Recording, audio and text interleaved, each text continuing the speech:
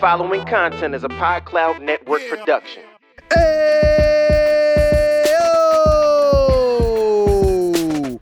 What it do, listeners? Today is Monday, December 18th, 2017, and I would like to welcome you to this week's Lloyd A. Thompson and the Mad Mike Sports Talk Show.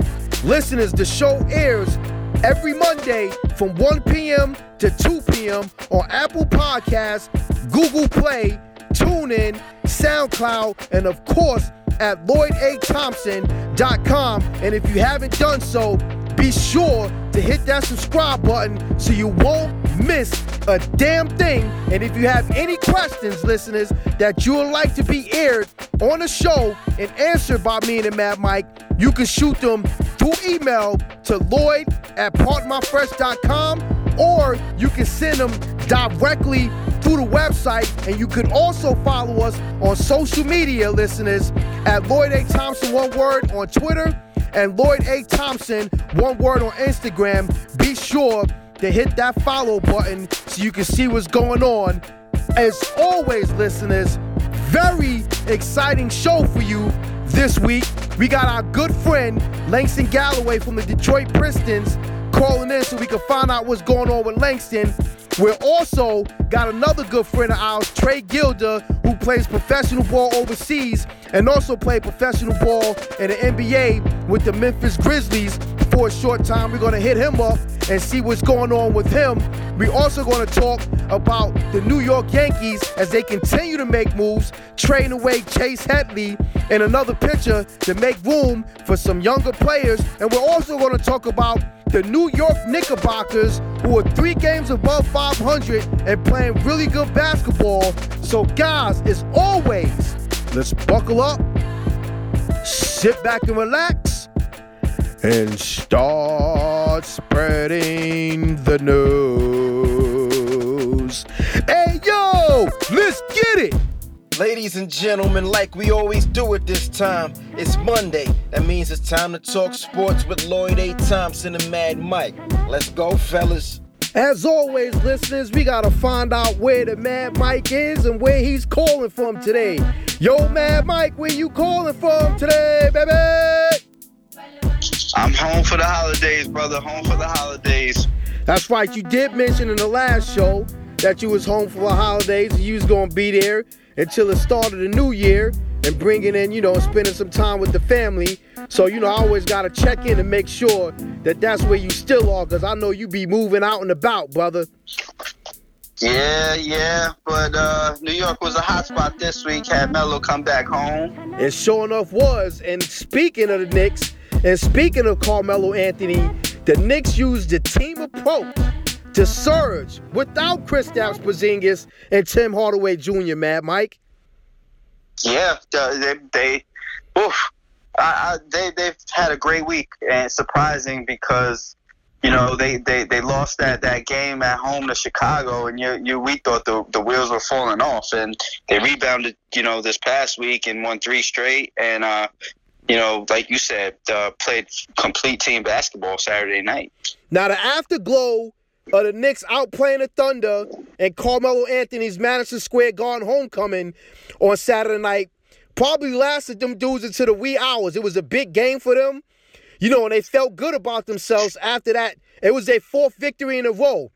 I like the way the Knicks gave Melo a little pregame video tribute.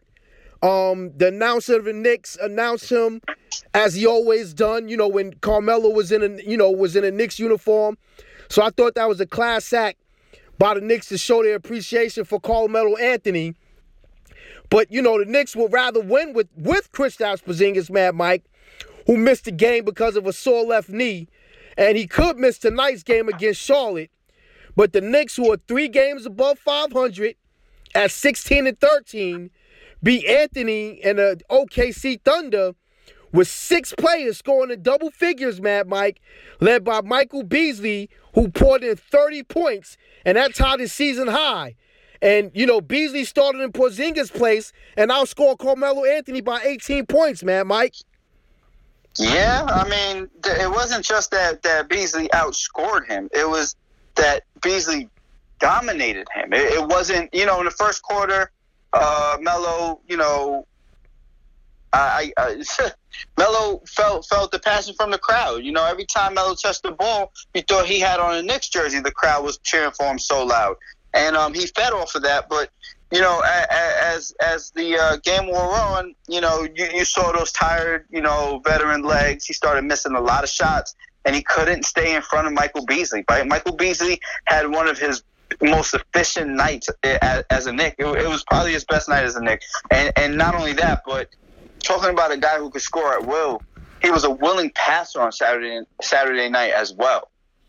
And he was efficient. He was efficient from the field. So it wasn't like, he was taking a bunch of shots, because one thing I've noticed about Beasley is sometimes Beasley could be a ball hog.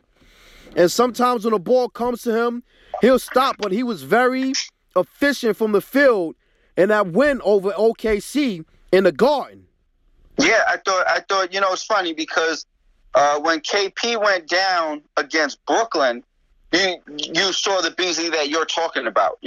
Automatically they inserted him. He just felt like, all right, with KP out, they need points from me. And he completely melted down. He forgot about his teammates.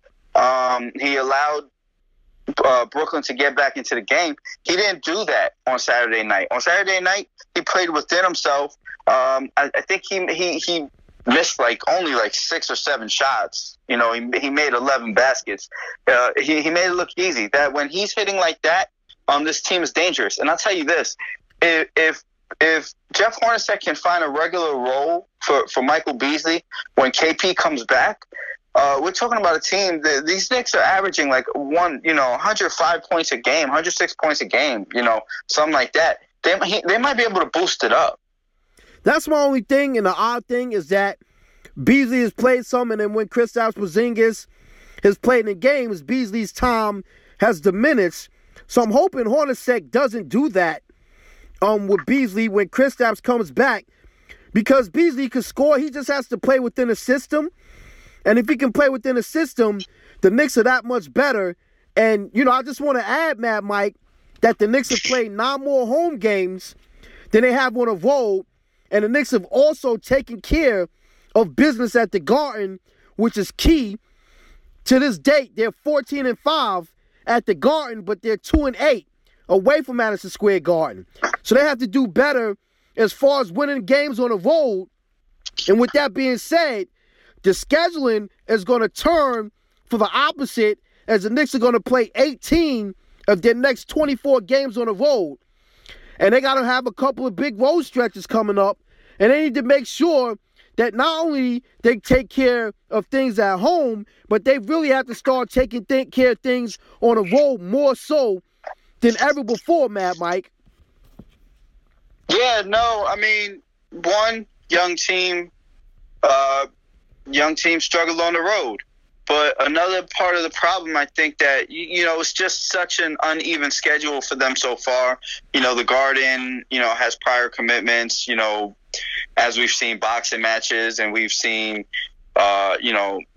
Christmas specials and all these other things. So the one thing for the Knicks, as I think while they're playing, and it's going to sound stupid to you or maybe our listeners, but I think as they play more consistent road games, they might be more tired, but I think the comfort zone that they have playing on the road, I think that you'll see them start to play better on the road. I think it's just been so, the Knicks come home and they play 2 at home, 3 at home, and then 1 on the road, and then 2 at home, and then 1 on the road. One, they're losing those games, so it's highlighted. But you know what I mean? I think they'll build more camaraderie. I think they'll find a comfort zone. It's something to be said for sleeping in your own bed, right? Well, as they sleep away from home, I think you'll see things change a little bit. People are worried. I'm not so worried. I'm probably worried about the first week or so of these games. But I think as time goes by, this team will get it together. They're too talented, and you can see that they really like playing with each other. I don't think the wheels are going to fall off on the road.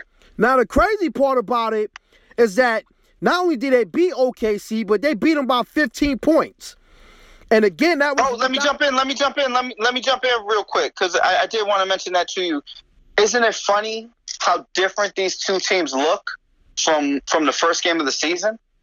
Yeah, listen, 1,000%. And also to piggyback off of that, Mad Mike, Carmelo Anthony is shooting I think he has a second. He's shooting like 41% from the field. Paul George 39. He's not even. I think after yesterday, I saw after Saturday night, he dipped under 40. I want to tell you, I was reading that last night. That after Saturday night. Okay, and I know that's. I think it's one of the worst field goal percentages in the NBA, or something like that. They were saying, and then also Paul George is shooting his lowest field goal percentage, and Westbrook is shooting his lowest field goal percentage as well. So all three of those guys are not really playing well. And like you said, OKC is a mess right now. They're really a mess. Now also, Mad Mike, with that 15-point victory, the Knicks are, like I said before, they won 4 straight games. And they're also in a 4-way tie, Mad Mike, for the 4th best record in the Eastern Conference. How about that? They are. Now, your boy is taking a mud pie in the face right now. No, don't. No, it's still early. And I know, but at this point, I projected, you projected the Knicks to get around 30 to 35 wins, I believe. Somewhere around there. I projected this team to win 20 to 25 games, Mad Mike. And right now, this team has 16 wins, and we're not even at the All-Star break.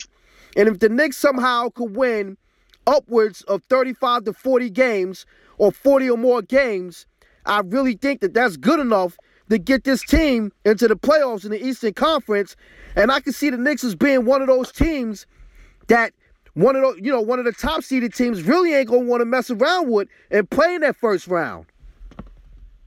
Yeah, no, I don't think we're getting ahead of ourselves. But I'll say this: if this team gets into the playoffs as anything other than an 8 seed. Or 7 seed, because we both agree Cleveland and Boston and Cleveland, some form of that combination will be 1-2. I don't think the Knicks will scare those two teams, but if they can get themselves into the 6 seed or anywhere between 3 and 6, I think the Knicks can give any of those teams a problem. From Washington to anybody. I mean, if you think about it, right? Washington.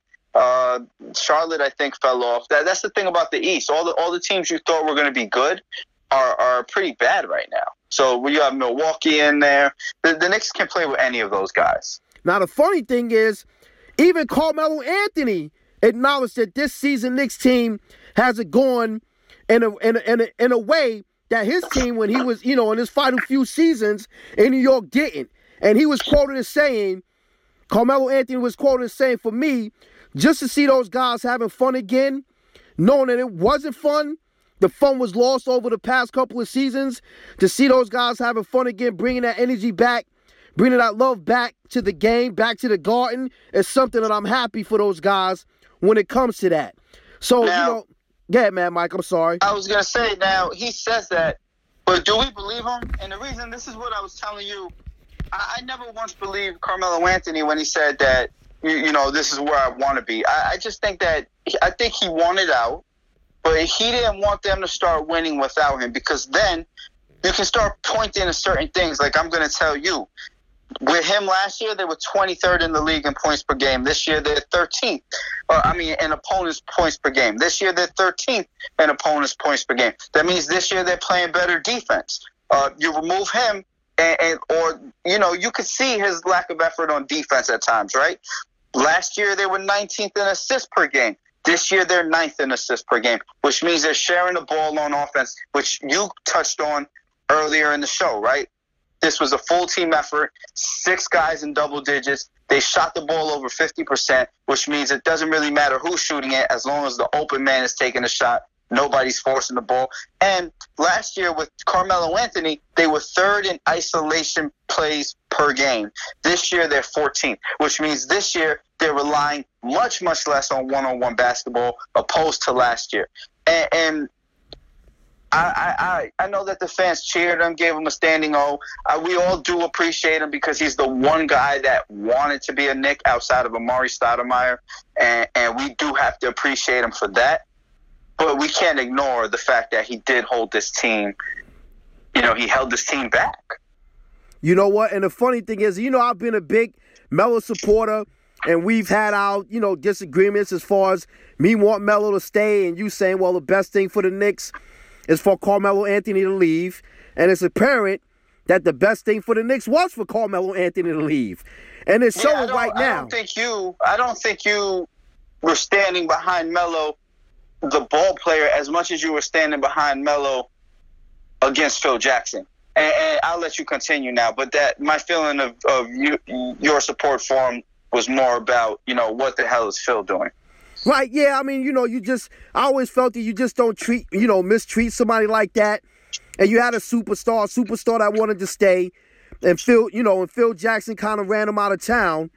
And, with that being said, that was probably Carmelo's Anthony way out of town, as you say. So, one thing I also want to bring up, Mad Mike, and somebody that I've been very critical of, is the New York Knicks point guard, Frank Ntilikina, who is steadily building his case alongside, some of the point guards that come out of this year's class. And I've been very, very critical of this young man. And this young man is steadily getting better, Mad Mike. Yeah, no. I don't think you can argue it. Anybody that has been paying attention to the Knicks, the stat line has been getting better, but it's not all in the stat line. The night against the Lakers, Lonzo Ball went crazy, on Jarrett Jack. I mean, Jarrett Jack could not handle him. Jarrett Jack can't handle any point guard on defense. It's apparent. And Hornacek wasted no time, and he went straight to Frank. As a matter of fact, Baker, the guy we love to hate, him and Frank played the entire fourth quarter against the Lakers and shut things down. And Hornacek said that's what we're going to see a lot more of. If he needs to start stopping guards, he's not going to waste any time. Those two guys are coming in the game. So it's turning for the better as far as Frank is going. You could see the game. Now, the funny thing is the unlikely dream, because, again, I was shattering the dream, but watching the Knicks helmed by high IQ, because he is a high IQ point guard, and he's a two-way guard, but after 25 games, especially with the performances he had against the Lakers and the Brooklyn Nets, Mad Mike, Frank Ntilikina is really putting hopes into me. I'm going to consider myself a dope, but he's putting hope into, people like myself, and I'm not the only New Yorker that didn't want this, that really didn't have high hopes for this kid, but he's giving us the okie doke right now. Now, drafting, I'm sorry. No, you go ahead. Now, drafting Ntilikina was Phil Jackson's last move as a Knicks president. And 5 of the first 9 picks in that draft were point guards. With so many teams in that draft looking to fill the same need, comparisons, particularly of the premature overstate variety, a thing. But in addition to choosing Frank Ntilikina over Dennis Smith Jr., whose strengths are visible and simpler spectrums, Mad Mike, which you've touched on, more so than anything, more so than Frank's. But the Knicks also passed on Malik Monk, who was the highest rated two-guard available. Now, a third of the way through the season, Mad Mike, what we've learned about Ntilikina, what's cause for celebration, for concern, how will Knicks fans look back on June 22nd, with the draft, so, let's look at Lonzo Ball, let's look at Smith, let's look at De'Aaron Fox, and Frank Ntilikina, and, we want to compare the opportunities and the outcomes, and accounting for each of those guys' uniqueness, in each situation. But Frank Ntilikina at this point, he ranks 7th. He ranks 7th amongst all the guards. So that's a good look, man. That's a good look for him, and that's a good look for the New York Knicks. Yeah, I mean, here's the thing. Here's how I look at it. this is how I always looked at the draft. You know, the Knicks, we knew the Knicks already had Courtney Lee, who's having a career year, and he's slated as their 2 guard. We then, after the draft, found out that their target, you know, was Tim Hardaway Jr., who's playing 3 for them, but is probably more of a 2 guard, right? So I don't fault them for Malik Monk. Obviously, they weren't looking at 2 guard in the draft. Right or wrong, if you look at Malik Monk's numbers, they actually look exactly how I thought they would. The guy was going to come in. He was going to shoot at a high volume, shoot at a low percentage. He's shooting at you know, slightly under 40% last I checked. He's averaging 1 rebound and 1 assist a game. So he came in and he did exactly what I thought he was going to do. And when you do that at the shooting guard position, you play less minutes. And that's what's been happening to him of late. He's just not getting the minutes anymore because that's undervalue at the 2 guard position in the NBA. So then, like you mentioned, we're looking at Lonzo Ball. We're looking at De'Aaron Fox. We're looking at Dennis Smith Jr. If I missed any other point guards, you know, call me out on it. But none of those guys can shoot the ball, right? Dennis Smith Jr. can't shoot right now. He's a high-volume scorer. Dennis Smith Jr. is Carmelo Anthony. You know what I mean? I'm going to score 14 points a game, but I'm going to take 12, 13 shots to get there. That's bad business in basketball. If you take 12 shots, you get 2 points per shot. If you're averaging 14 points and you're taking 12 shots a game, 13 shots a game, you got to be averaging more than 14, my opinion. You know, and then I look at where else is he? For a guy that's playing 30 minutes a game at point guard, he's averaging 4 assists a game. That's not good. That we could say, hey, maybe that's why this team has no continuity in Dallas on offense. You know, we could blame Dirk getting old, but we could also look there. I'm looking at De'Aaron Fox, who isn't even starting. It's pretty unfair to him, but you know, his shot isn't there either. He's shooting under 40%. And we know about Lonzo Ball's, you know, broken jump shot. I mean, where if he can't get to the hoop, and when I say can't get to the hoop, if he can't get to the hoop going right, he's not going to score anything. He can't go left, as Charles Barkley has highlighted numerous times, because of his shooting motion. He has the same motion on his layups. So it makes it easier to contest him and makes his shots a lot harder. You know, he's shooting under 50% driving to his left. What point guard shoots under 50% going to the basket from any side? That's well below average. So when I look at all these guys and I look at the Knicks drafting Frank, the one thing I'm saying is I got a 19-year-old who already plays defense on an elite level, and I now can teach him how to play offense the way I want him to play offense. His shot isn't any worse than anybody else's shot. Yeah, everybody wants to tell us he can't play offense, but it's no worse than any of these other guys. I just gave you the numbers. Right. Now, I just want to add, Mad Mike, that Frank Ntilikina, as you mentioned, is the second youngest player in the NBA, and his experience is significantly less than the other guards, because the other guards, you know, they play college ball, and they average and playing so much more minutes than Frank Ntilikina, you know, but he's averaging about 20 minutes a night. And even then, Frank Ntilikina is still a quarter season short of the minutes that De'Aaron Fox, Dennis Smith Jr. are right now, and half the season behind Ball and Malik Monk, who's played over 100 fewer minutes than Frank this year. You know, it's amazing how much those guys are so many minutes ahead of Frank Ntilikina. And Frank Ntilikina, he's turning the ball over a little bit more, you know, but he's also, I just want to throw a stat that he's 24.1 points created for the New York Knicks while he's on the court. Now, mind you, that's only, you know, a few points behind De'Aaron Fox, who's at 26.3, and Lonzo Ball, who's at 27.4. Now, Dennis Smith Jr. is at 31.6, but I say that to say that all three of those guys are playing significantly more minutes than Frank Ntilikina is at this particular point in time. Yeah, minutes count, man. You got to take minutes into consideration. You can't just look at the numbers and say Frank's numbers are down. You got to show me what Frank's numbers would look like if he had the 10, 11 more minutes a game that the other guys have. That's a full quarter of basketball. that he's not playing, that these guys are playing. No, listen, you're absolutely right.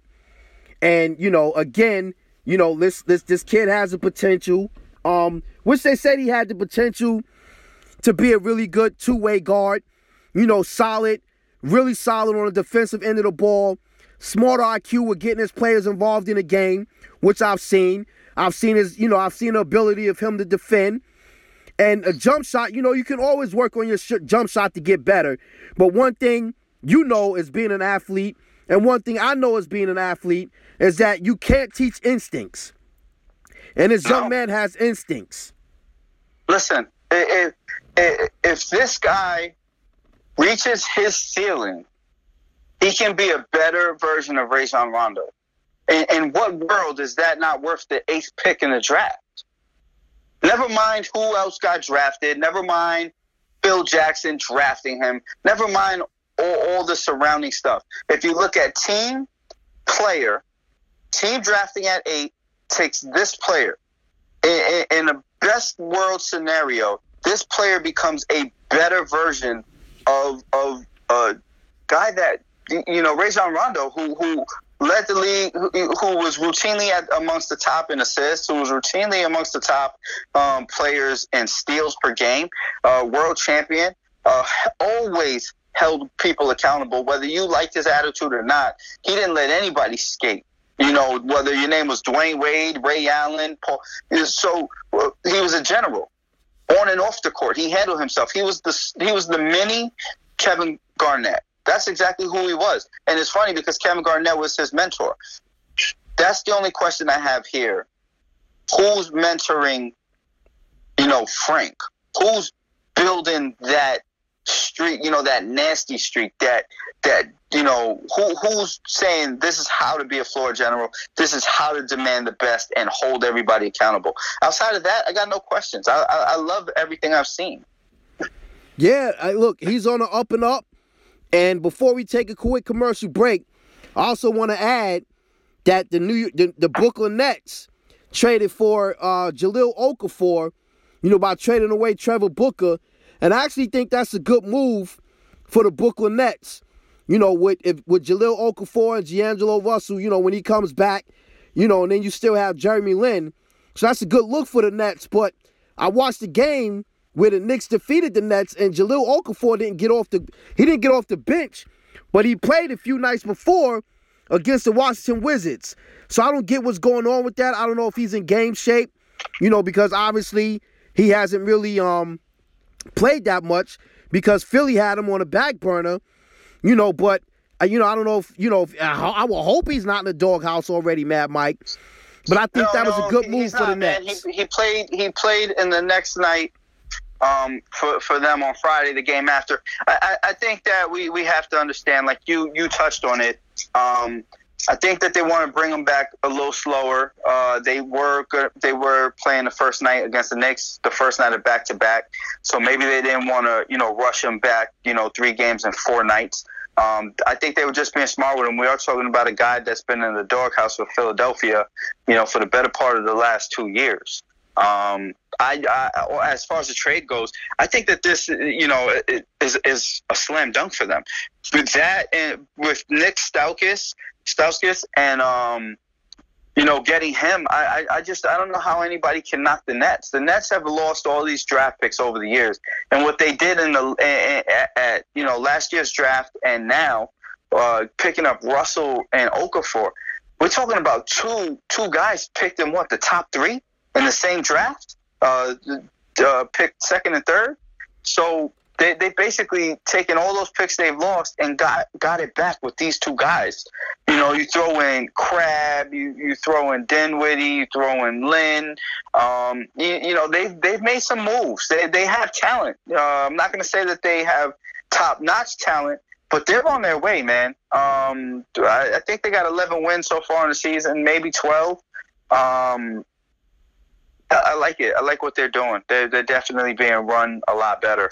Now, ironically, I actually made a bet with a coworker that the Knicks would finish up with a better record than the Brooklyn Nets, and the loser would have to buy the other one's a jersey, or other person a jersey. So it looks like Again, not to jinx it, but it looks like I'm well on my way to earning myself a Knicks jersey with that dumb logo on the upper right-hand corner of the screen, which I hate on the jersey, which I hate so much. Oh, that logo drives me nuts.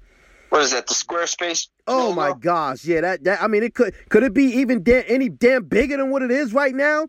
You know what I'm saying? That thing is ridiculously large, man. But, it is what it is. The Knicks are playing really good basketball. You got to give credit where credit is due. And the Nets are making some moves to improve themselves. As I got my good friend and little brother Langston Galloway from the Detroit Pistons calling in. Langston, what's going on, brother? How you feeling? What's going on, big bro? How's everything been? I'm all right, man. Hanging in there, man. I really appreciate you taking time out of your busy schedule to call in for this final show for the year. So I really appreciate that. Just want to ask you a couple of questions for our listeners, because obviously we always want to get to know the Langston Galloway, and you've been so gracious enough to call in and help the show out. So if that's okay with you, I'd like to get started, brother. Oh, for sure. Let's get it going. All right, now. So, how has it been for you getting acclimated to your new teammates and your new city with the Detroit Pistons? It's been really good. Just taking it one game at a time, and just learning the different atmosphere of being out here in Detroit compared to the last couple cities I've been in. So, like I said, just taking it one day at a time and just enjoying the grind every single day. Now, New York. You played in New York, and New York is a cold city. So I'm kind of used to, I'm sure you got to be used to it because Detroit is no better. But, I follow you on social media, and I've seen you put up videos of you, snow falling and everything. Man, I would lose my mind out there going through all that. It seems like it's a little bit worse than New York. Yeah. It's worse in New York when it comes to the snow coming down. And the other day it was crazy because we had about 10 inches or more come down, and I'm like, man, I actually had to ride through it because I was trying to get somewhere, and I'm like, man, this is crazy because in New York, it come down, but it'll come down for a little bit, take a break, then come down. You know what I mean? It's not like the same like here. It just comes down, and then you just you're stuck in it. Now, New York has really great fans, and watching, I've been a big basketball fan for so many years, and I know Detroit has a really strong fan base. Right. Are there similarities between both fan bases, or are there differences? The passion between both fan bases. Can you just explain that a little bit to the listeners? Yeah, I think it's a lot of history in both organizations, and I think that the more and more we continue to get back on track and continue to win, I think that the fans will start coming out more and more to the games and continue to support. I think they're always following, but they might not always come to the games, especially out here. And we've been up and down this year, but I think as we continue to start rolling, I think more and more fans will come out, and you'll see a good crowd at pretty much all the games. Now, you guys, obviously Detroit has had, some tough goings the last couple of seasons.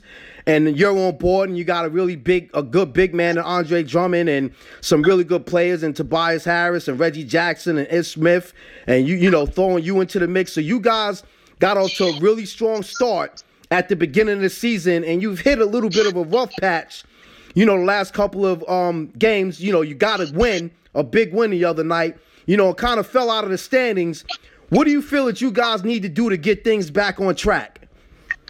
No, I think we just got to continue to stay even keel. In this league, you have so many ups and downs, and it's crazy because I think we have the second toughest schedule in the whole entire NBA. So it doesn't matter what I feel like anybody can throw at us going forward. I think we're going to be able to be a really contender, or a really big contender going down the stretch because, these first, about 20-some games, we've played the toughest games out in Golden State, out at Boston, and then now they're coming back to us. And through this stretch, we've had the 6 or 7 toughest teams come to our house, and we've played them on the road as well. And it's been a tough stretch, but I think we're just going to continue to stay even keel, and we'll be just fine.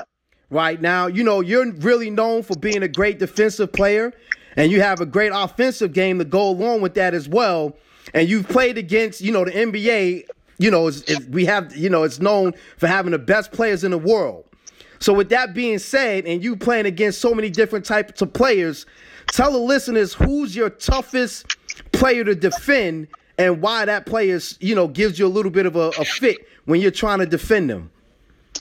I mean, like you said, it's a lot of different players I've played against in this league, and it's a lot of tough guys that have different moves that try to get past guys and blow past different guys. And to me, in my opinion, probably one of the toughest guys in my opinion is probably Russell Westbrook, just because of his quickness and being able to he can take the ball from one end to the other and almost 3 or 4 dribbles. So it's kind of tough to defend him when he in his hesitation package and trying to settle for threes. So it's always a tough matchup when I face against him. Yeah, listen, I was watching a game where they played against Philly the other night, and he had this dunk, man. I was like, wow. So Russell was a little bit, Russell was a beast for sure. And you played for some really good coaches. And in my opinion, you've played for some so-so coaches, and that's just my opinion. Not saying that that's your opinion. How has it been playing for Stan Van Gundy thus far? It's been really good, really good. I have learned a lot just being able to take the bits and pieces that he's been able to show each and every one of the guys on the team, and just pushing us to get better each and every day. And really is no lack of, I guess you say, getting better from this team. Everybody on our team wants to get better, and I think that he just pushes everybody to a whole other level, and he knows that we can be great. So I think that it really helps us going forward. Now, in sports, and I'm an athlete as well, you have game preparations and film study and things of that nature. And I would like to think that basketball is no different than football, where you have film studies. Now, when you guys are getting prepped for a team, because obviously with the NBA, you can play back-to-backs. You can play X amount of games, in a week. Is there film preparation for players or teams that you're going up against? Or is it because you play against those guys, you know their tendencies and things like that? No, that's always going to be preparation. You can't ever go into a game thinking, all right, I know exactly what's going to happen, and you just pinpoint, all right, we're just going to remember what we did last game, we're going to do that. It's always the coaching staff and whatever assistant coach has that game, we're always going over film, always just watching what plays they've been running, and then who's hot. You have to really know who's hot right now, who's off right now. Because any given moment in this league, you can get opportunity, and a different guy might step up and really have a breakout year. So I think every game is different, and you have to take it like that. You have to be able to mentally lock in and say, all right, I'm lock in on my defense, my guy, whoever I'm guarding against, and then say, all right, well, once it's up in the new guy, hey, what does he do that might be different from the starter? So it's always like the little adjustments you have to make in literally second by second in the league. Right. So now I follow you on social media, and I see you post a lot of things of you and your teammates doing things together. Now, and I get a kick out of it, and I think that's great. Now, how important is it for you guys to do things like that to build team? In college, we had a lot of that my senior year, and just hanging out, being able to hang out at each other's crib, being able to go bowling, going to just do a lot of different things. And when you're able to come together and form that brotherhood, it's huge, and it makes everybody on the team just feel comfortable off the court. And then when you're on the court, it does wonders. And I think that we continue to do that throughout the season. I think we'll be just fine. Now, speaking of that, how does that team camaraderie help you guys on the basketball court? Because it's important, like you said, to build a relationship off the court. How does that help on the court? No, because you take it from the aspect of knowing that, all right, this guy respects me. He understands where I'm coming from. I can say, I'm not saying you can't say whatever to a guy, but you can take the good with the bad. So a guy might try to check you or try try to give you a spark. Always trying to like tell you something to get better from, or something you might be messing up on that you take that with criticism. You take the criticism and then you move forward and say, all right, he's just trying to help me and get better in this situation. So I think that really helps that out, and then you can form a lot of leaders that way. Right, and that's great. And now, you're an alum of St. Joe's. And again, because I follow you on social media, you're always, showing your support for those guys and things like that. And you have some other guys that's in the league. I think Bembry, I'm not, forgive me. Yeah, Bembry. Yep. Bembry and Jameer Nelson. Yep. So I think that's awesome that you guys have been able, to make it from the school into the league. How does that affect players that are currently on the team, for them to see you guys be successful and make it into the NBA, and for you guys to go back, and show your support for those guys that are currently playing? Oh, it's huge. It's huge because there's so many guys that have been through the program, and just to be able to play for a coach like Phil Martelli and the assistant coaches. I mean, it does wonders for guys' careers, and I think that as St. Joe's continues to progress, and I mean, it have ups and down years, but the players that come into the program, we always want to come back and show our face, and just be that little light and that little spark for them. Anything they can use to say, all right, I got to be motivated to work like him or do whatever he does. You know what I mean? To try to make it to that next level, which is, I mean, everybody's dream that gets to play this game. Now, you play with the Knicks, and as a friend, I miss you being in New York, and I'm sure fans miss you being in New York, and the Knicks are actually having a pretty decent season thus far because you have ties, to the Knicks, and is that at any point, do you follow those guys during the season, to keep an eye out to see how they're doing, and kind of like, do a part of your heart actually roots for them outside of playing against you guys? To be honest, it's been really tough. My first year out of New York, which was last year, I was really like, all right, I'm going to check those guys out, see who's still doing well. All my guys are still there. But being my second year removed from the team, I haven't really had a chance to check them out this year. And but I do keep in contact with a couple of guys on staff that I'm real cool with, and it's always good when especially when we either play in New York or play out here. So it's always good just to hear those guys and get a chance to talk to them and catch up. Right now, I see you have some things going on outside of basketball, which is great. You have your own sneaker thing, your LG 9s. LG Kicks 9s. Yeah. LG Kick 9. So tell us about that and how listeners could get involved with that. Yeah. So I got a couple different social media things going on right now. You got on my Instagram right now, LG Kicks 9. It's blowing up right now. I got a lot of heat on my page, and just trying to show the I guess you say the world a little bit about my background and just some hobby that I picked up over the years, and then also it's more for giving back and being able to show the fans a lot of support and love that they've shown for me, which is crucial. And then I just started my YouTube channel. It'll be LG Kicks TV. So I'll be doing a lot of different giveaways, a lot of different just sneaker events that I go to throughout the year. So it'll be cool. I mean, I think that people should really tune into that and just be on the lookout for it because hey, maybe you have a chance to win. So hey, check it out. Listen, I'll tell you this much: I'm a friend of his, so I know how big Langston is into his sneaker game. So I'm on board for that. I've seen some of the sneakers that he put up, and them joints are fire, man. I tell you. Yeah. I'm like, I need a pair of those ASAP. Right. And look, be on the lookout for my kicks. I just got my own brand, Q4 Sports. Got my own shoe coming out right now.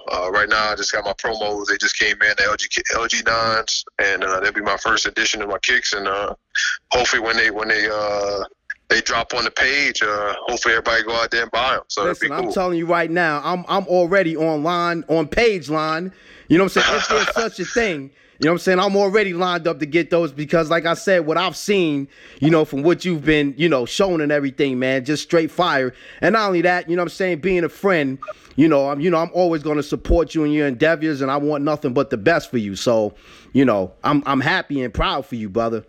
Hey, I appreciate that, big bro. I appreciate that, man. It's a blessing to always have my family and all my friends support me, man. So I just give all the glory to God. That's all. All right, awesome, man. And with that being said, I'm not going to keep you any longer. Langston, man, I just wanted to thank you so much for calling in and showing your support to the show and to me, man. I really appreciate it. As always, big bro. As always. Man. So hopefully I could get you back on the show sometime next year, you know, because this is the last show of this year. So hopefully I could get you on the show next year, you know, and so we could catch up and see what's going on with you and things like that as well. Oh, hey, let's do it. Let's do it. All right, awesome. Appreciate it. Guys, don't forget, write that information down, go on, follow, and buy those kicks because they are fire. Langston, thanks a lot, brother. I really appreciate you, man. Happy holidays. Be safe and God bless. Hey, happy holidays, bro. All right, man. Take care. All right, peace. All right. We're going to take a quick commercial break and come back with more of the Lloyd A. Thompson and Mad Mike Sports Talk Show. What's up, ladies and gentlemen? This is A.O. Aaron Omar Baker, the producer for the Lloyd A. Thompson and Mad Mike Show. Just want to say thank y'all for tuning in. Thank y'all for listening. Make sure you check out LloydAThompson.com and follow him everywhere. That's Instagram, Twitter, at Lloyd A. Thompson. That's it. Let's get back to the show.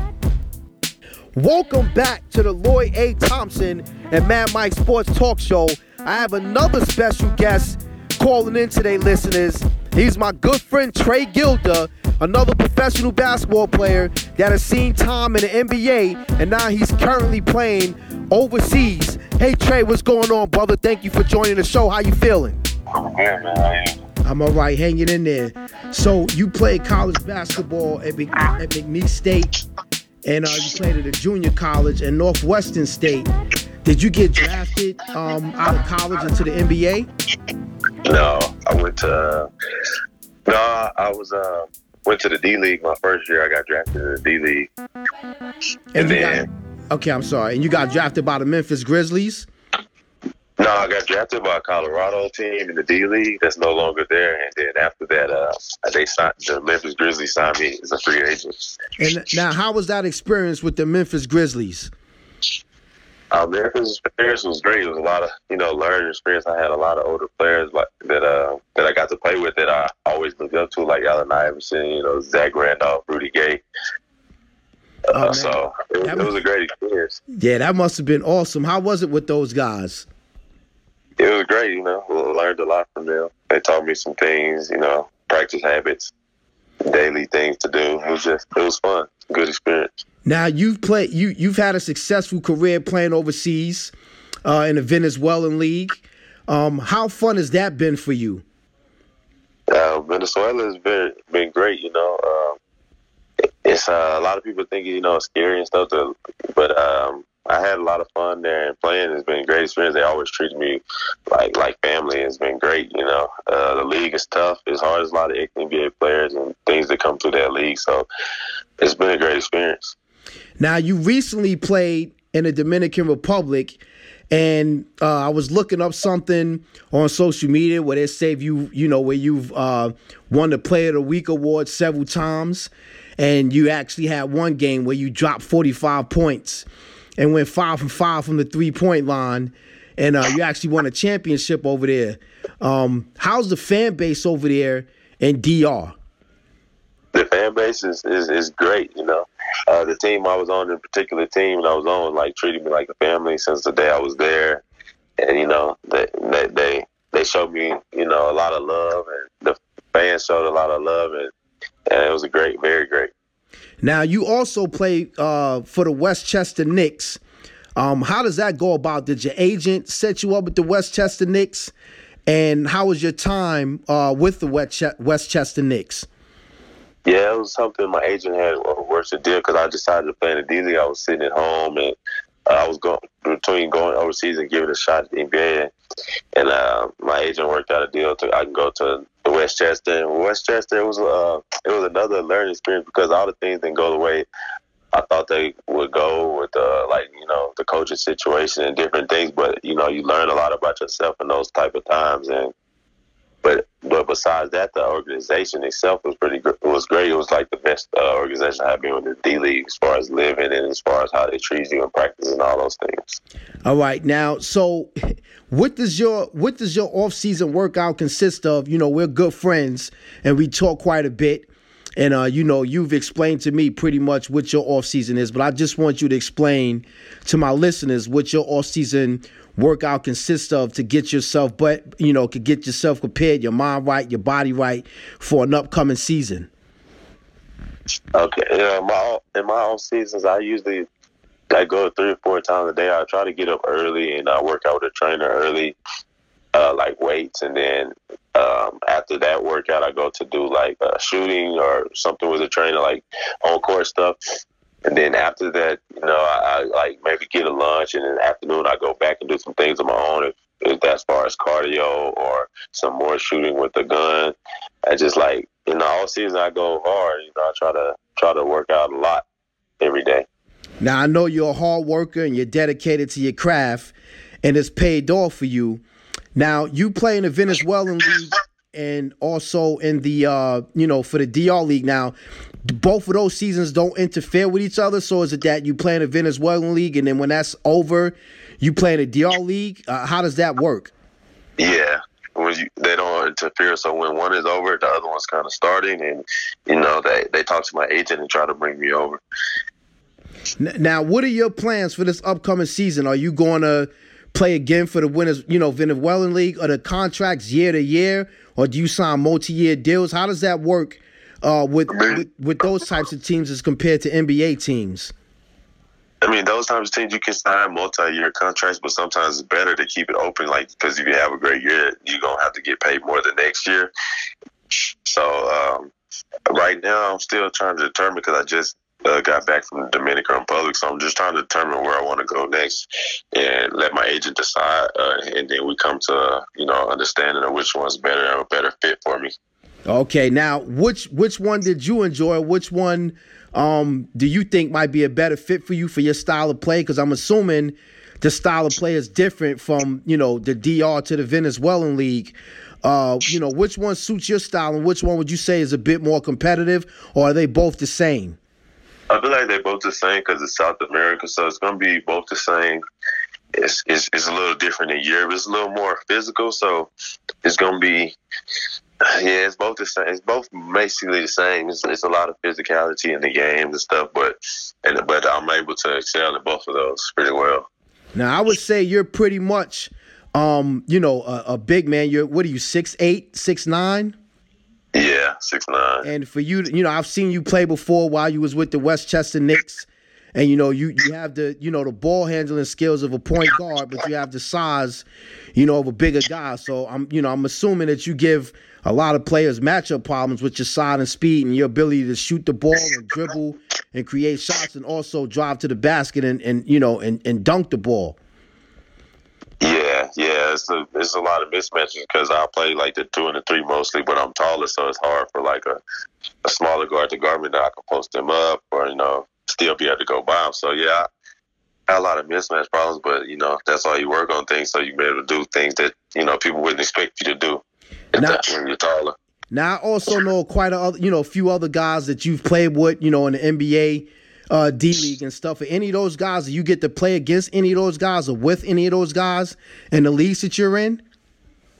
I played against a few like ex-NBA players and things over there. I played against a few. I haven't really played with any of them, but I played against them from time to time. Like this year, I played against Nate Robinson was on the opposite team that we had a rivalry against. So I got to play against him and a few other ex-NBA players from time to time. Now, before I let you go, I got one last question that I want to ask you. Now, I want to ask you, what's the biggest difference between playing ball in the NBA and playing ball overseas? Now, the NBA, obviously, it's the best league in the world, and, it quote-unquote has the best players in the world. And, a lot of players that play in the NBA or that have played in the NBA, they continue their career overseas. So I'm pretty sure that's quite competitive as well. But in your experience, what's the difference between the NBA and playing overseas? Is there a big difference or what? I mean, a few differences. As for the competition level in the NBA, obviously is the best. So without saying that, obviously it would be you're traveling so much overseas. It's different in America. You can always see your family. You're close to everybody. You're used to everything. When you're overseas, like just you by yourself. It's different cultures, and that takes a lot of getting used to sometimes. And then it's just overseas. Of course, you practice 2 days in them. In the NBA, it's just once. And they have a lot more games in the NBA. Right now, with your success overseas, would that be a place where you would be more comfortable being at, or if you got another opportunity to play in the NBA, would you jump on that opportunity to play in the NBA? Yeah, I would jump on the opportunity. Of course, that's the dream to always want to play at home. Have your mom and your family be able to see you in person. As far as traveling overseas, is a little harder for that. But definitely, I would want to play in the NBA because you get more exposure and get on TV and just different things, and that's just the dream. Well, I'm your boy, and I'm a big fan, and I'm always pulling for you. Like I said, I know you work hard, and I'm very happy for the success that you've had playing ball overseas.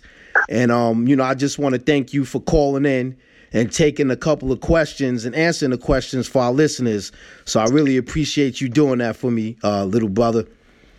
Yeah, man, no problem. Thanks for having me. All right, man. I appreciate it. Hopefully I can get you on this show again, in the new year. And until then, man, best of luck for you. And keep me posted and have a happy holiday, brother.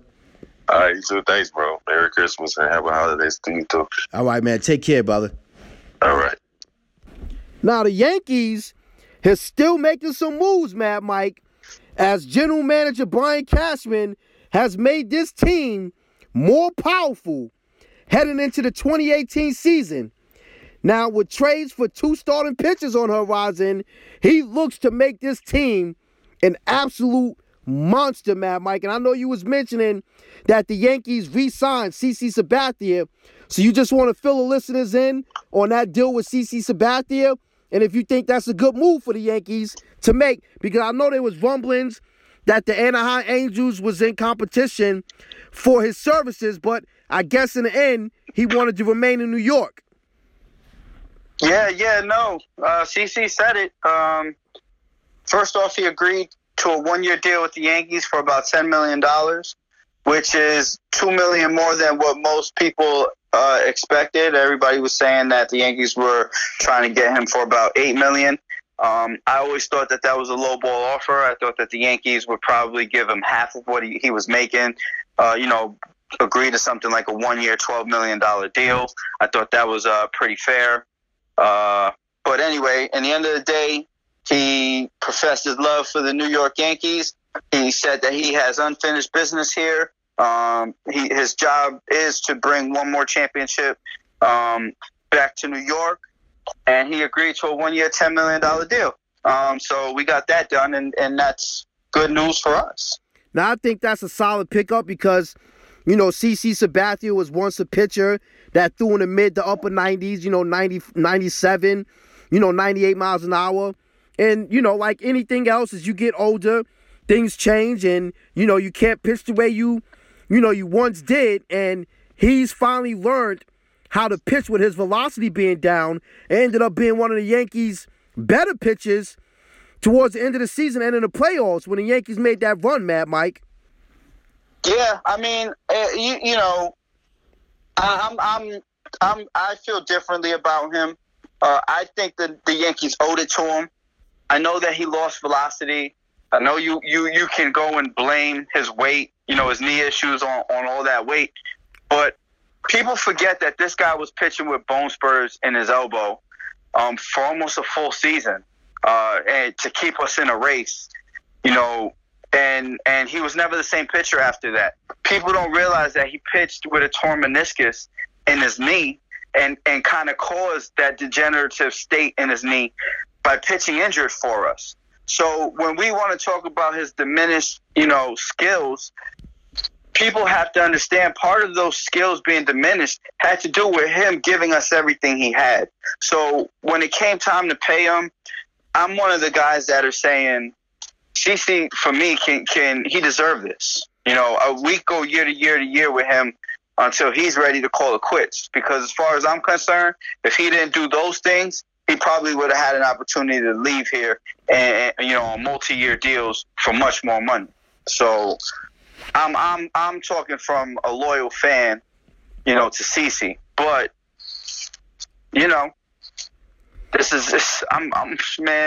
I'm happy. I'm happy for him. I'm happy for the team.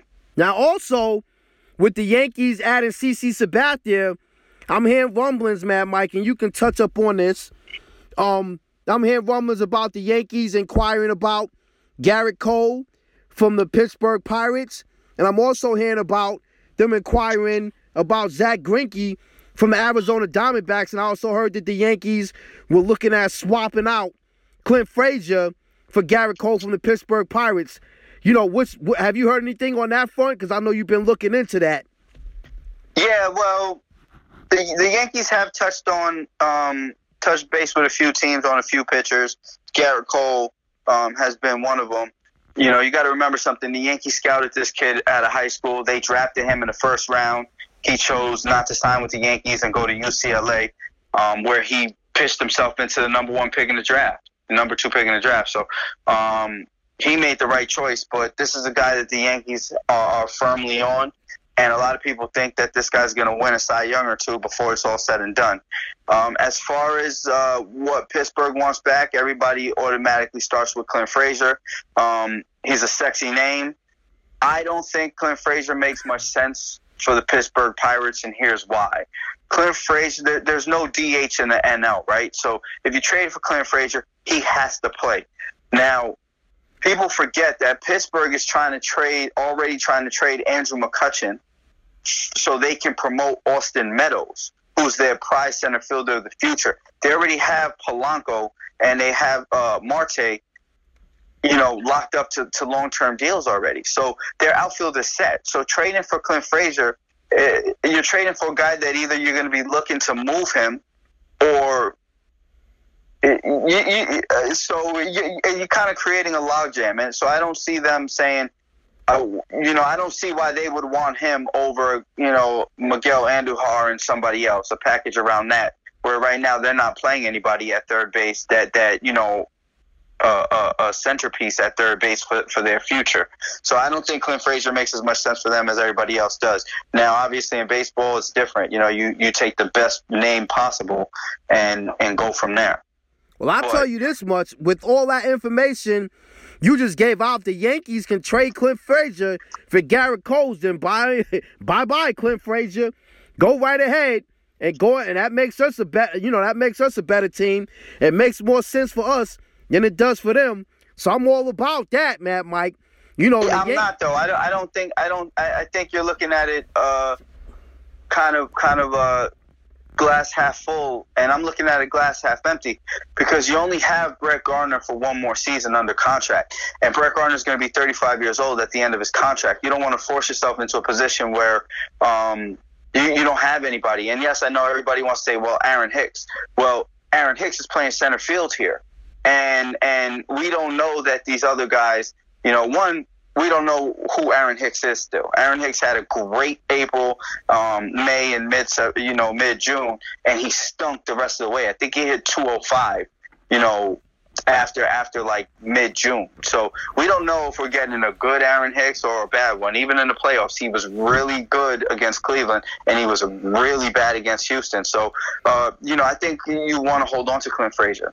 Now, I really do. I know this is just a pipe dream, and I know what you're going to say, but I'm just going to throw out this name, man, Mike. Bryce Harper, and Bryce Harper.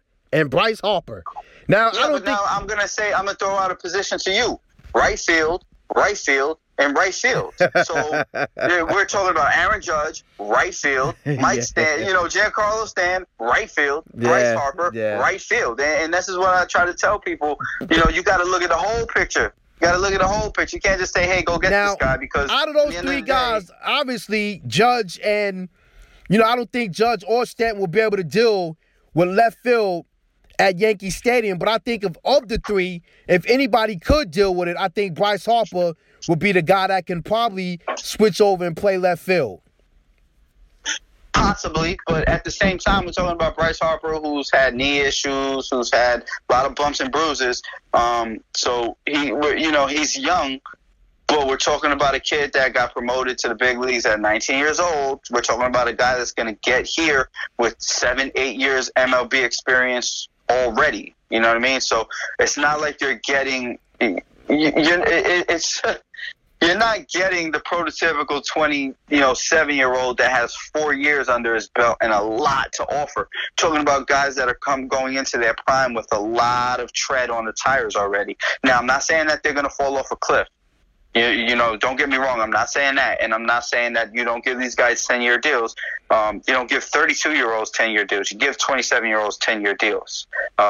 So we'll go there. But I wouldn't ask him to play left field in Yankee Stadium. I'm telling you, I think holding on to Clint Frazier and acknowledging that, this guy used to play center field in the Cleveland organization, and that's the kind of that's the kind of legs, defense, all-out hustle that you want to put in that big of a left field. Now, does Clint Frazier, make some waves this year if he's not called up on the big league squad with all these outfielders? We'll see about that. You might not have a choice but to trade him, but I wouldn't be so quick to do it. I mean, I think that there's other guys that you can target without trading Clint Frazier. Maybe Michael Fulmer from the Tigers. I don't necessarily know that Clint Frazier would be who they want. You have other guys like Patrick Corbin who don't, he's on a 1-year deal. He has 1 year left on his deal, so maybe maybe you kind of have reservations about giving up a prospect for a guy like that. You also have Jeff Samardzija, who is intriguing to me because I heard the Giants, if they don't sign outfielder, if they can't land the guy that they like, if Jacoby Ellsbury is willing to waive his no trade, they'd be looking to do a Ellsbury for Samardzija trade, and that money works. They both have 3 years left on their current deals, and they make similar money. So that might be something to think about as well. Now the Yankees are turning into, what's going to be the greatest show on earth when it comes to baseball. Now it's odd, Mad Mike, because remember when the Yankees were rebuilding, and what was that? Just like a year ago.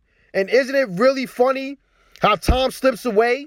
If this was a reconstruction, then it was the fastest reconstruction in history. Aaron Judge became an extraordinary, compelling figure in his first full season. He hit home runs that caused jaws to drop and was the American League Rookie of the Year. He's also a soft-spoken, humble 25-year-old kid who seemed, right out of Century. He's done everything the right way. He's always said the right thing, deflecting praise, accepting blame, refusing to talk much about himself, and how his 52 home runs impacted this team. And Judge has always said that it's about the team probably about 1,000 times. And now you're adding Giancarlo Stanton to the mix. And these guys, as if the listeners don't know, these guys have hit some of the longest home runs in baseball this past season. So, the Yankees, this is an excellent move for the Yankees as far as the revenue that they're going to bring in for both these guys. I actually, I was with my sister-in-law, and, we went to Liz, and Liz has this embroidery thing that you could put on hats. And she was like, well, what do you think your brother might want to get? And I was like, well, you know what? Let's get my brother a Yankees hat, Mad Mike. So we got my brother a Yankees hat. And on one side, I had them put Aaron Judge, what is it, all rise or whatever his saying is. Mm-hmm. And on the other side, I got Giancarlo Stanton's signature. So, I was explaining to my sister-in-law that this hat has over 100-something home runs on the combined total. So this is a special hat. And I was like, look, if my brother don't want this hat, I'll be glad to take the damn thing, as I'll wear it on my head. I might even get one done before I head back. you know what I'm saying, back home. But, you know, I'm excited about this team, and they're still making moves. Now, granted, you know, we can deem this team as being the best team in the AL East, but we all know how that works out. You know what I'm saying? You know, all these moves mean nothing. The Yankees have to go out on that field, and they have to prove that they're the best team in the AL East, and it's baseball, so anything can happen. But on paper, man, this team looks really great, and it looks really, really scary, and I'm really excited about this team going into this coming season, Mad Mike. I can't wait for baseball, and we're only in December. You know, those guys start up in March, pitchers and catchers, or end of February, or something like that, so I'm really looking forward to that, Mad Mike. What's your closing thoughts on that before we move on to the Jets? I think we only have 72 days left before pitchers and catchers. But my thoughts on the Yankees is a lot of people thought this was going to be a longer rebuild, and that's because most people undervalued what they had already built in their farm system. But, you know, this rebuild was built under high quality, high, caliber guys with good personalities. Everybody likes each other, and so it's not just, though I know that Stanton and Judge are getting all the hype, but Greg Bird is the best pure hitter on this team. Gary Sanchez probably, is right up there with him.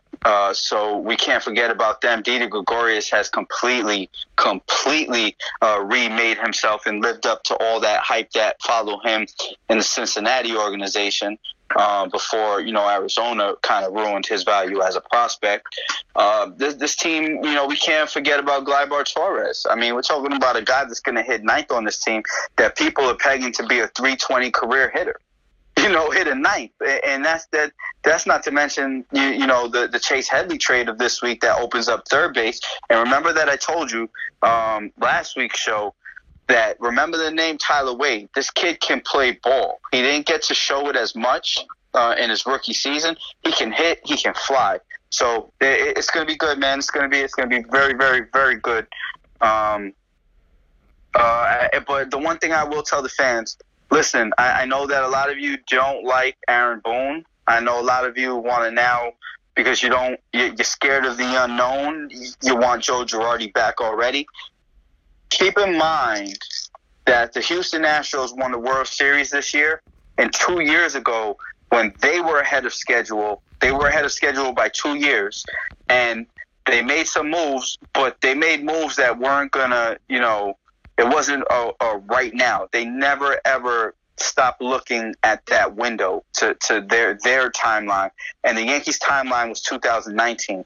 So if they do take a step back this year, they're going for it. They want to win, but they didn't do anything this year that was going to take away from their 2019 season, which is the year where they really were setting up for. So, it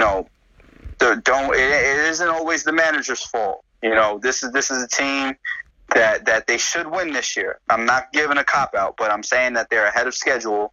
So let's keep that in mind as well. Now, with that being said, let's go Yankees. Doodoo bird to the Mets.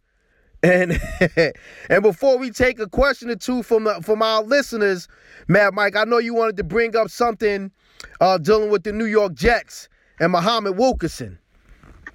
Yes, sir. I just want to say that the Jets can't get rid of Muhammad Wilkerson fast enough. This guy, again with the latenesses, he was just suspended for a quarter 2 weeks ago, and he was suspended for the entire game yesterday for missing meetings again. This guy made $16 million this year, and he can't afford an alarm clock. It's despicable. And I'm going to tell you something. I mentioned it to somebody earlier today, and I mean it. I don't understand. If I'm one of those guys in that locker room, if I'm Jamal Adams, if I'm Darren Lee, one of the young kids, Marcus May, one of the young leaders on this team, I stand up in front of that camera yesterday and I say, we're all men in this locker room, but we aren't all professionals in this locker room. The guys that you saw today on the field, they're professionals. Put the bullseye on Mo Wilkerson. Force Mo Wilkerson to have to answer questions. He's a dog, man. This is not year one. We're talking about a guy, he's a 5-year, 6-year guy. He wanted to turn the media against this front office and say how he deserved all this money.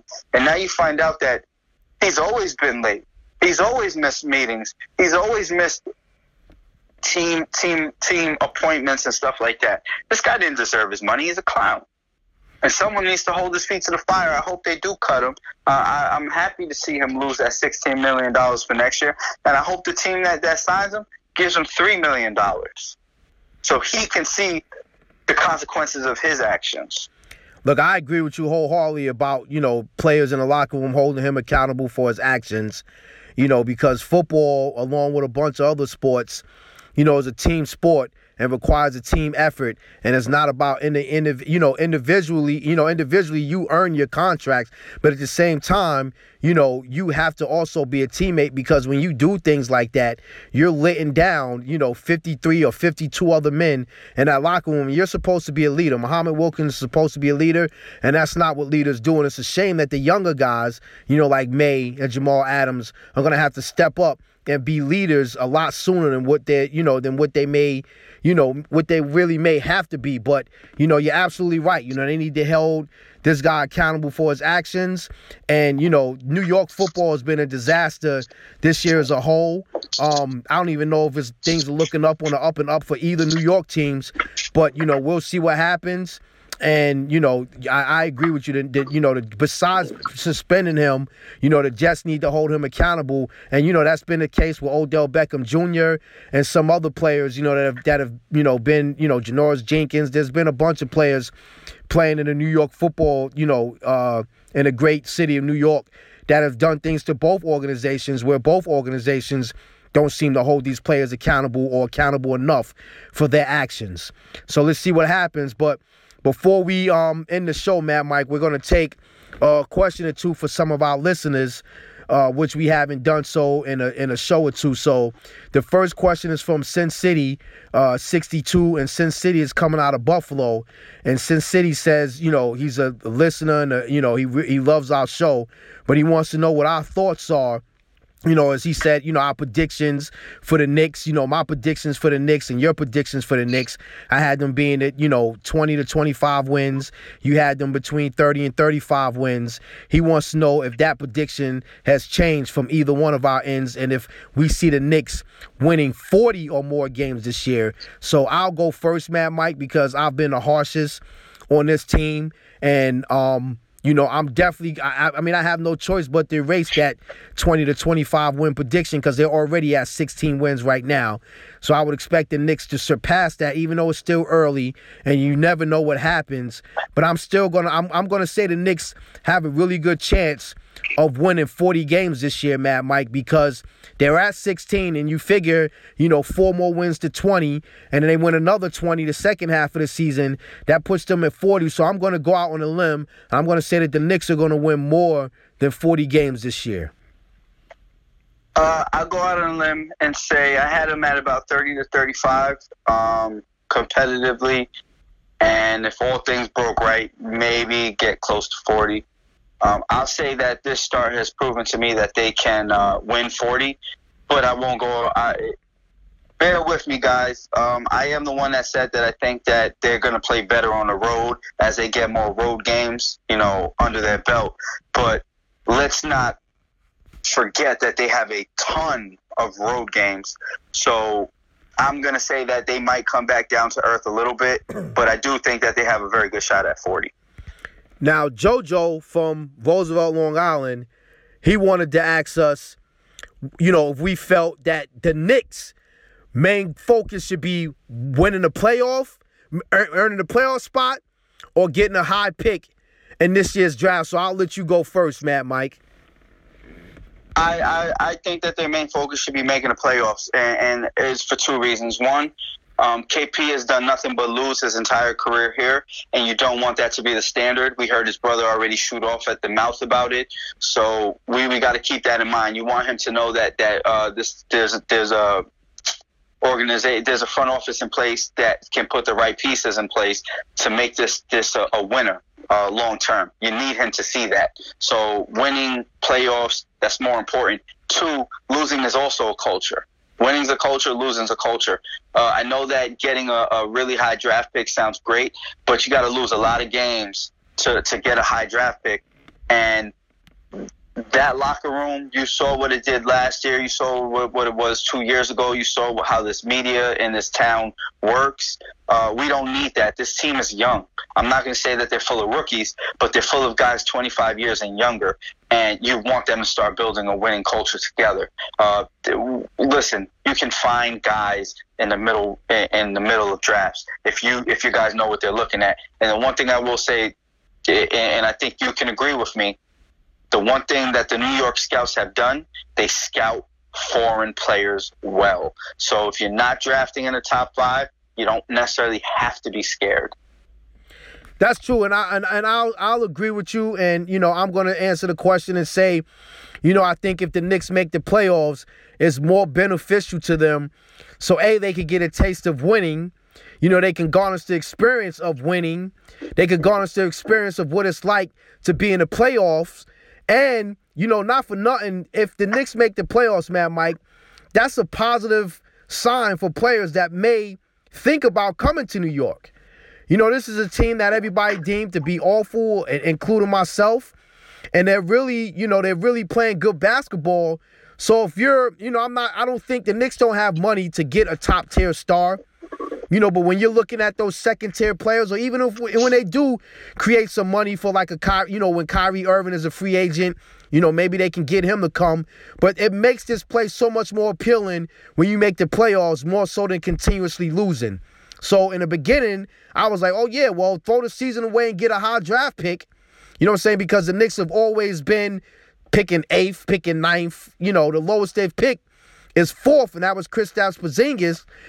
So that was my mindset then. But in all actuality, I would rather this team make the playoffs because it's more beneficial to them to make the playoffs than it is to not make the playoffs.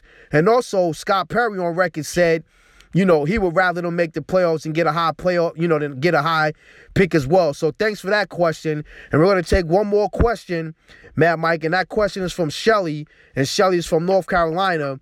And Shelly wants to ask us if we both think, or what we think about the Yankees, and if we think that the Yankees are going to advance to the World Series in this upcoming season, and if they're going to win the AL East. So I'll let you go first, Mad Mike.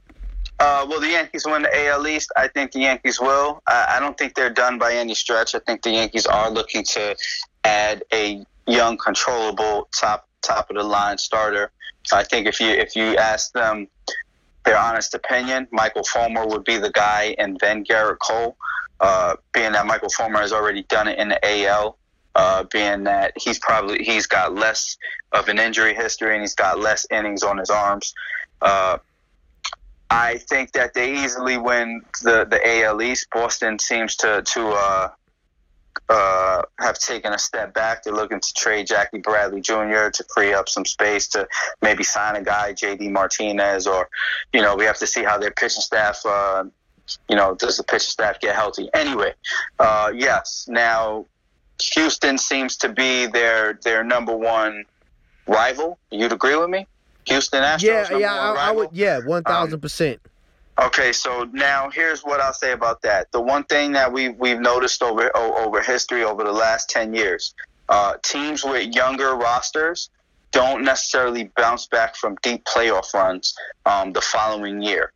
Look at the Cubs this year. They struggled for most of the year. If you look at the Indians struggled for most of the year until that crazy August run. People don't remember that because they finished the season so well. They look like they had this amazing season, but really they were struggling all the way, pretty much to August. We can go all the Tampa Bay squads. You can look at the Kansas City Royals. They had 2 deep runs and then they were kind of gassed. So I think that Houston will kind of take a step back this year, and that should open the door for the Yankees to make the World Series. Right now, I'll say that I do think that the Yankees will win the AL East. For whatever reason, Tampa Bay is always up there at some point, and they kind of fade off. Those guys are always in the mix. I don't really expect much from Baltimore, but you never know.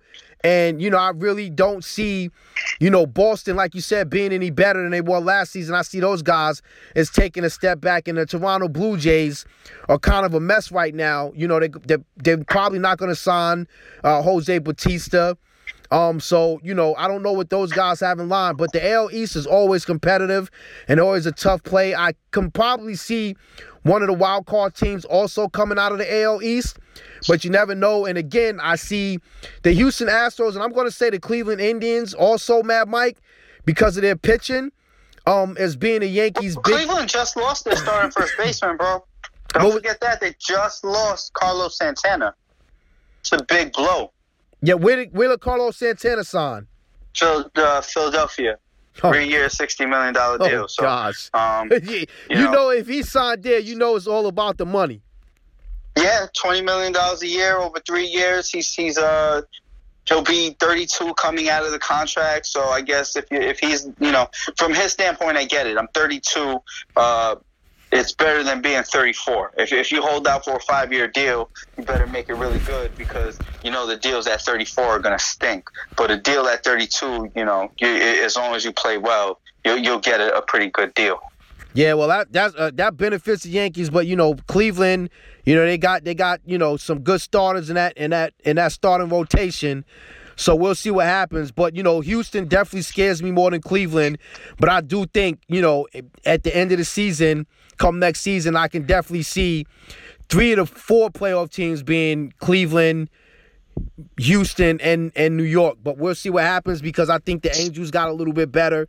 I think Texas is going to be better next year. So, it's not going to be that easy for Houston this coming season as it was last season. But, again, I do think, to answer your question, Shelly, I do think the Yankees are going to win the AL East. It's going to be tough for them to get into the World Series. But, I would say that, they have a really good chance. They have a stronger chance this coming season than they did the past season, which they was 1 game from going to the World Series. So, I'm going to say that, I think they have a greater chance of getting to the World Series, but it's so hard to do in baseball. So, we'll see what happens. And with that being said, guys, that's going to bring us to a conclusion of this week's show. Me and the Mad Mike want to thank you guys for tuning in.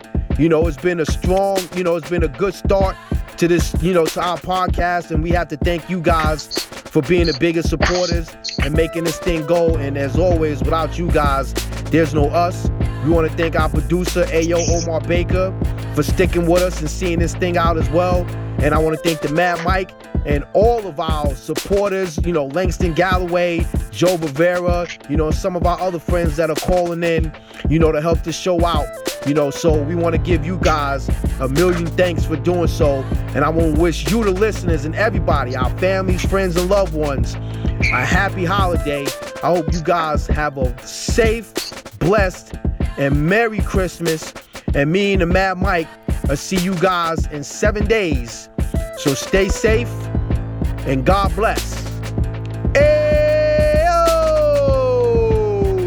Let's roll, baby! All right, ladies and gentlemen, that brings us to the conclusion of this week's Lloyd A. Thompson and Mad Mike Sports Show. Once again, I just want to say thank y'all for tuning in. Thank y'all for listening. Thank you for sharing and helping to grow the audience of this show. Much appreciated. As always, brand new episodes drop every single Monday at 1 p.m. Eastern Standard Time. Check out LloydAThompson.com. Make sure you don't miss anything and follow along on Instagram, on Twitter at Lloyd A. Thompson. That's it. Enjoy your week. Stay safe. Peace.